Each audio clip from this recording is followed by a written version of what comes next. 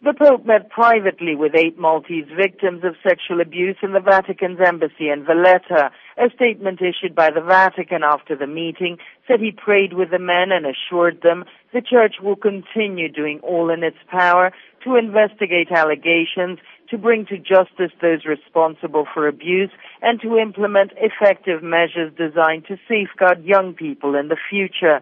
This statement was one of the clearest yet from the Vatican that it wants local bishops to cooperate with civil authorities in prosecuting priests who abuse children. It also stated the Pope was deeply moved by the stories of the abuse victims and expressed his shame and sorrow over what they and their families have suffered. Lawrence Gretsch was one of the abuse victims who met with the Pope. He said he lost his faith 20 years ago, but this experience will change his life. I'm more than satisfied. I can't explain. It's more than I expected.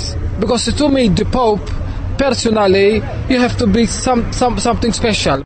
Gretsch is now married with 2 children. He started a legal battle against the Church in 2003, for which he said he would continue to raise awareness. Before the meeting, Pope Benedict celebrated a large open-air mass in Valletta, attended by thousands of people.